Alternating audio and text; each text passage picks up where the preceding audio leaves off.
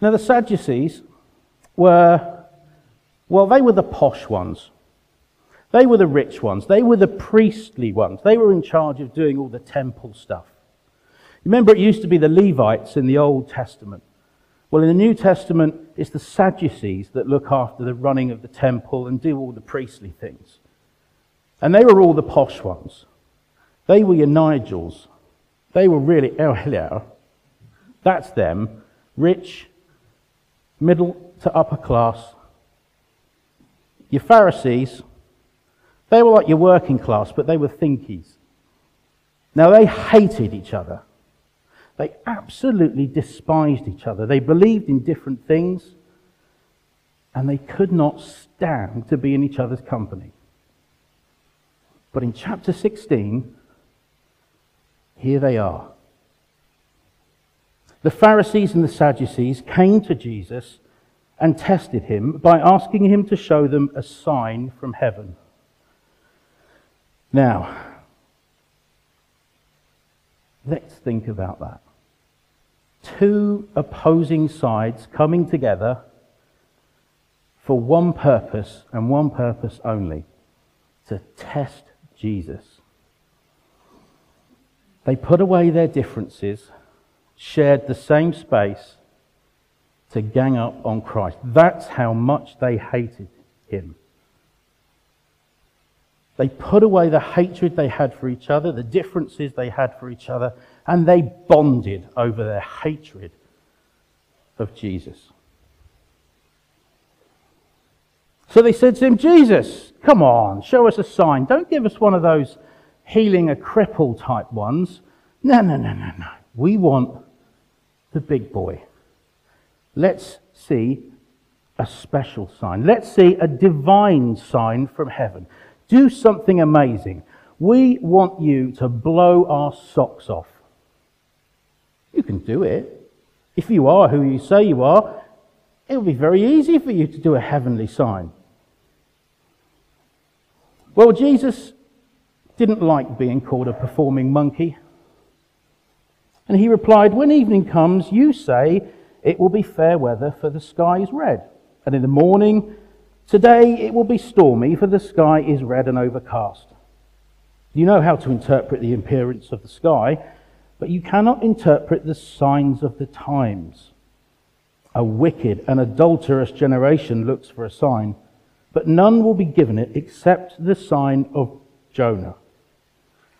Then Jesus had it away on his heels and walked off, leaving them probably standing open-mouthed. Oh. So what was Jesus on about? Well, he didn't want to perform. He wasn't a wizard. He wasn't a magician. He wasn't there to entertain. He had nothing to prove to them. They didn't know who he was. If they did, they wouldn't have asked. And as he was going back with his disciples, away from the area where the Sadducees and the Pharisees held court, they moved on to an area where the Gentiles lived, people that weren't Jewish. They got on the boat, and as they were travelling along, I have an image of Jesus when one foot up on the side, holding onto the mast, just sort of gazing off into the distance. And he says to the disciples, yeah, be aware of the yeast of the Pharisees and the Sadducees. And the disciples sitting there, beware of the yeast. Beware of, we forgot the sandwiches. What did we do? And they start having a conversation about it. What are we going to do? We've forgotten the sandwiches. Well, I thought you were bringing them, Simon. Well, don't look at me. I'm steering the boat. And Jesus overheard. I like to think of him as kind of looking up into the sky and, oh, God, why?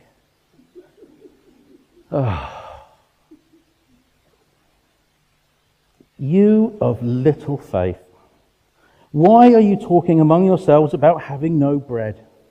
Do you still not understand? Don't you remember the 5 loaves for the 5,000? And that only happened a few days before. One of the greatest miracles ever performed. They've forgotten it. If they can't even remember that when they go out, Jesus does lunch,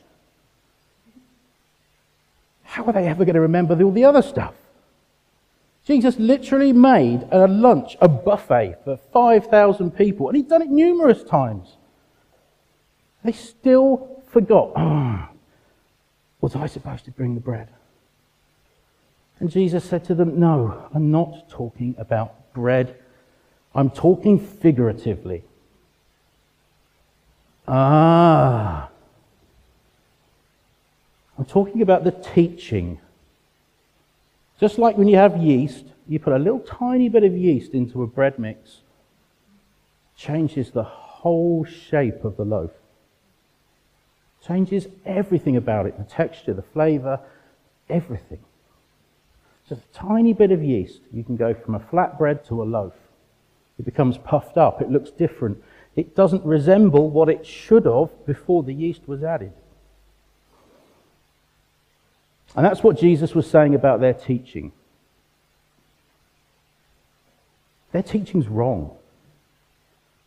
What they say, if you follow that, you won't look, you won't be what you should be. You'll be a loaf instead of a flatbread.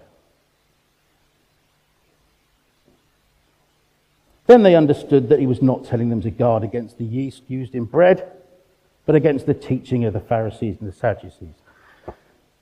The disciples were pretty dim. I know that's probably quite a naughty thing to say, but they were quite dim. Miraculously dim. They always got it wrong. They never quite understood Jesus. They had to have it spelled out to them.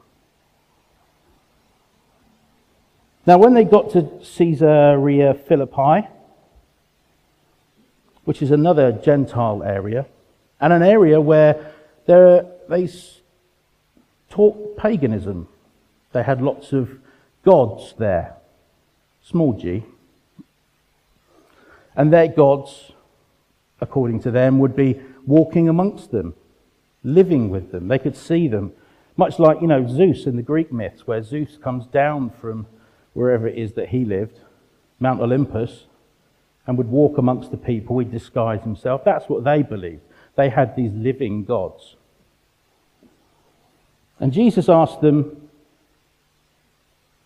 who do people say the Son of Man is? And he didn't just ask one person. He asked all of his disciples. Who do you say the Son of Man is? And they replied, well, some say that you're John the Baptist. Bit of an odd thing to say, isn't it? Because John the Baptist was still alive at this point. So maybe they meant that he was just another version of John the Baptist. Or maybe they hadn't seen John the Baptist and just thought, oh, well, it's probably the same one. But either way, generally, people thought that Jesus was John the Baptist, or another version of. Others say Elijah. I can see that. Very similar in some regards. Just another Elijah. Others say Jeremiah, another prophet. Another man that tried to stand for God.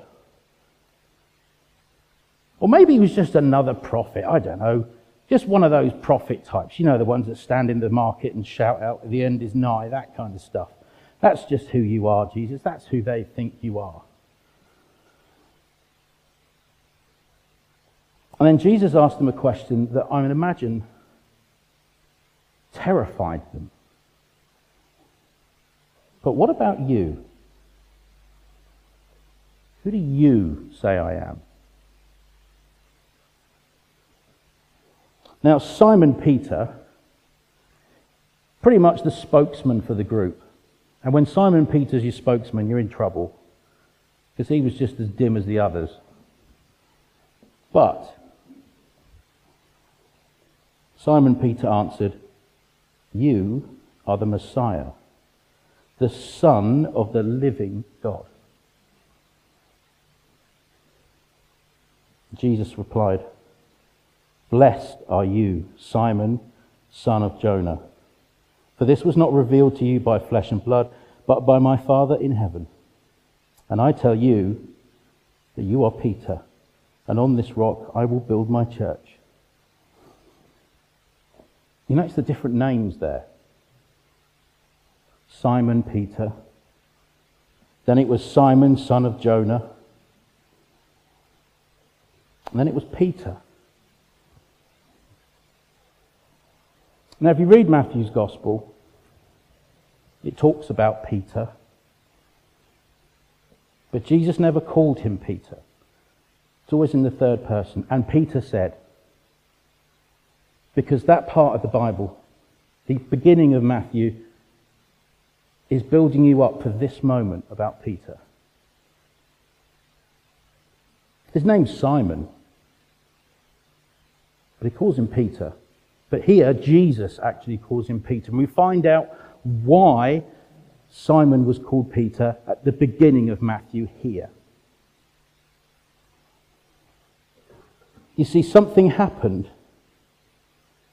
All of a sudden, Peter has divine intervention.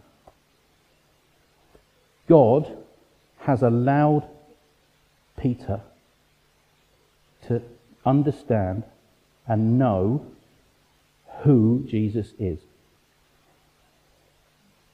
That is a massive moment. Because they weren't sure. They weren't sure. They'd think it. They'd probably whisper about it. They'd see all these wonderful signs, see all these wonderful miracles. They weren't sure. And then all of a sudden, in this little encounter we have, Peter finally understanding exactly who was standing in front of him.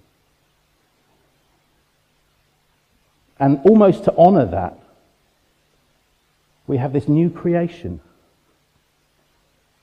We have Simon, son of Jonah, now becomes Peter. A new name, a name that meant rock. And on this, I will build my church. He doesn't mean on Peter, I'm going to build my church. Unless you're Catholic, then it does, but we're not, so it doesn't. Not apologising for that. It doesn't mean that Peter is the thing we build our church on. It means we build on the revelation that he had of who Christ was. We build the church on the revelation that God has allowed us to understand who Jesus was. When we convert, when we have that wonderful moment, we understand who Jesus was and we confess, I know who you are. That is what we build our church on. That is what Jesus builds his church on. The knowledge that is inside us of who he is. His identity. Not ours.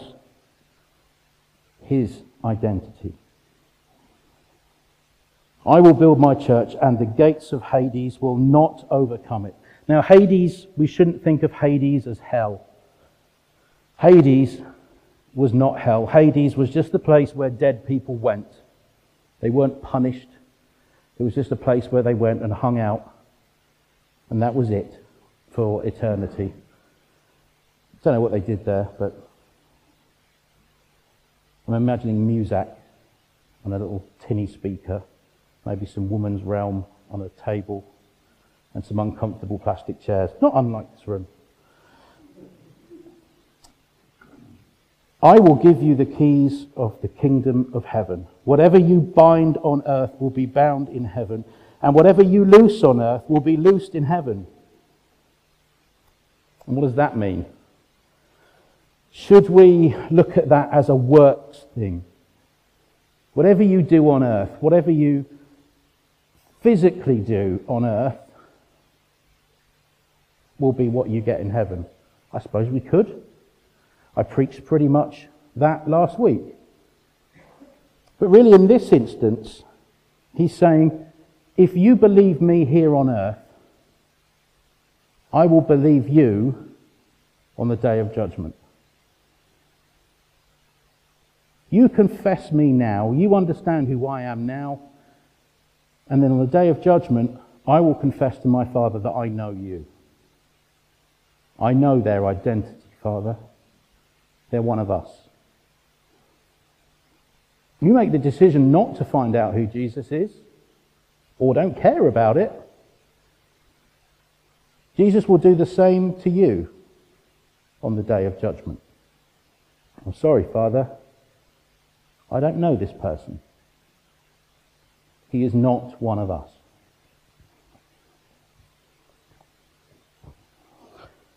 So why am I talking about identity when I should be talking about me and what I can do for you?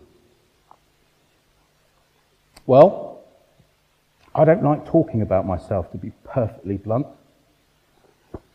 Most of you know who I am. I've worked with many of you. I've probably cried with a few of you. Certainly had a laugh with most of you. And you think you know me, don't you? But you don't. Not really. My wife thinks she knows me. She doesn't.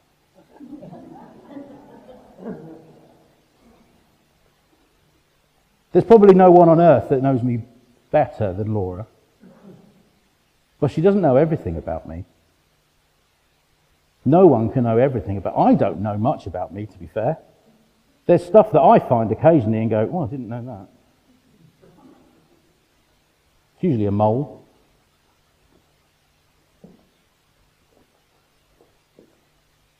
Who knows me better than me? God. God knows me inside out, back to front, and every which way but Wednesday. He knows the same about you too.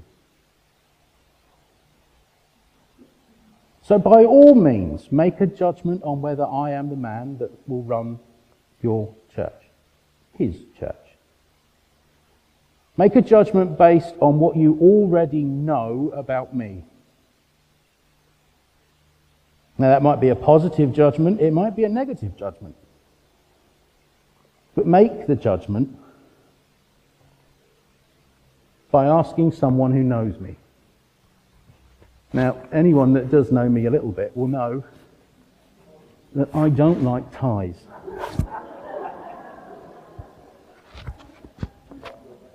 Yeah. And I don't like doing the top two buttons up of my shirt. So I'm not going to be that person. If you want a nice suity type, I'm not your man. If you want someone that has fun with the Word of God but takes it extremely seriously and tries to emulate Christ where he can and wants to teach people the Word and to enjoy the Word and have joy in the Word, then I think we're on the same page. But don't take anyone else's word for it. If you want to know my identity, pray. When we look back at Peter, Not long after his amazing revelation, his confidence in knowing exactly who Jesus was, Jesus tells him that he's going to die. He's going to the cross. So we're going to go to Jerusalem. And there I will be arrested, tried, convicted, and put to death. Peter immediately forgets who is standing in front of him and says, "No, that will not happen." And what does Jesus say? "Get behind me, Satan." And that's not because Peter was possessed by a demon or anything like that. He'd just forgotten who Jesus was. Simple. He started looking at his earthly identity. "No, Jesus, you're the man that we follow around, that gives us food, that does this, we have a laugh with, we do this with. That's who you are, Jesus. You can't die." But of course, Jesus wanted him to know him by his heavenly identity. And if Peter remembered his heavenly identity, we would know that Jesus was not going to die and stay dead for long. We know Jesus' identity. We know that he was going to rise again. Peter, brain fart moment. "No, you can't die. You can't die." Earthly identity, heavenly identity. "Whoever wants to be my disciple must deny themselves and take up their cross and follow me. For whoever wants to save their life will lose it, but whoever loses their life for me will find it." You see, when we come to know Jesus, truly know him, we give up our earthly identity. You are not the same people you were when you made the choice to follow Jesus. I am not the same person. I don't recognize that man as me. I have no idea who that man was. But I know who I am now. How much have you grown in the year since we've been apart? Your trials and tribulations. Are you the same people from March? Are you? Have you overcome probably the greatest threat of our generation? Yeah. You're sitting here on Sunday in church. Some of us didn't make it. But we'll see them again. Their identity is known to the Lord. They're being looked after. They gave up their life and they are now in their true identity. Much the same as I hope all of us will be.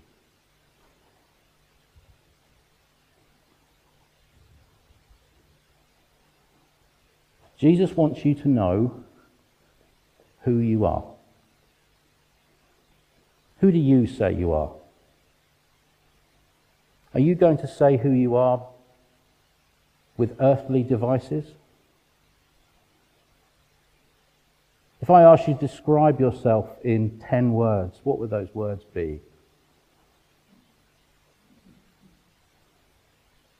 Do it now. Have a quick think. I'll narrow it down. 5 words to describe yourself. How many had more negatives than positives? Hands up. Who had more positives than negatives? All right, show off. I like to think, and it's a deeply theological point, that when we get to the pearly gates and St. Peter's going to be standing there, he won't be. That's not in the Bible.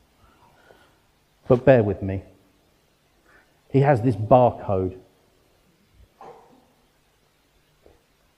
Beep. Oh, it's out of date.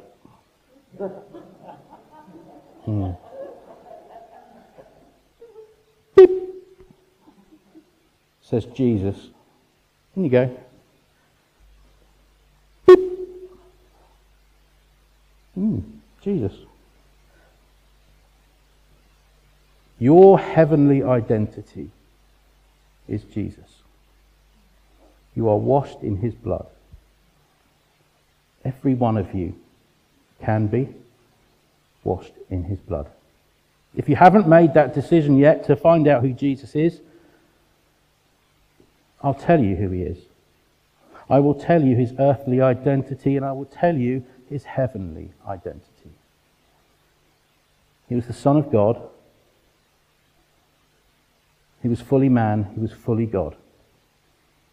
His purpose was to come and bear the punishment for all of the wrong things that we have done. All of the wrong things that every man, woman and child has done on this earth since the beginning of time until the end of it. He bore that punishment not out of duty, not because he just woke up and thought it was a good idea. He bore that punishment because he loves you. Plain and simple. He loves you. And God loves you. God loves you so much that he gave his only Son in sacrifice so that we could have our true identity back. Not our earthly one, our heavenly one, our real identity, the people that we really are.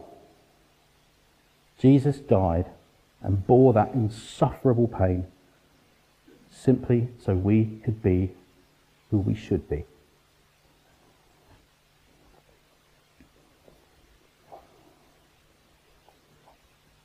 Now, it's been quite a stressful few months for me, and I'm sure it's been quite a stressful few months for you too.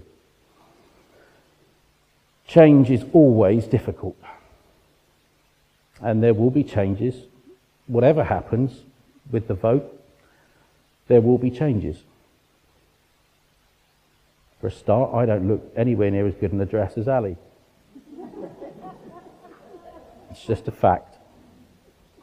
And if I did look as... I do look better in Lycra. Yeah. Oh, what a horrible image.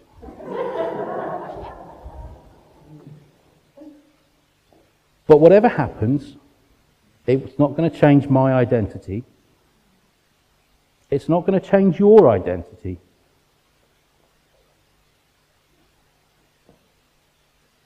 It is well with my soul.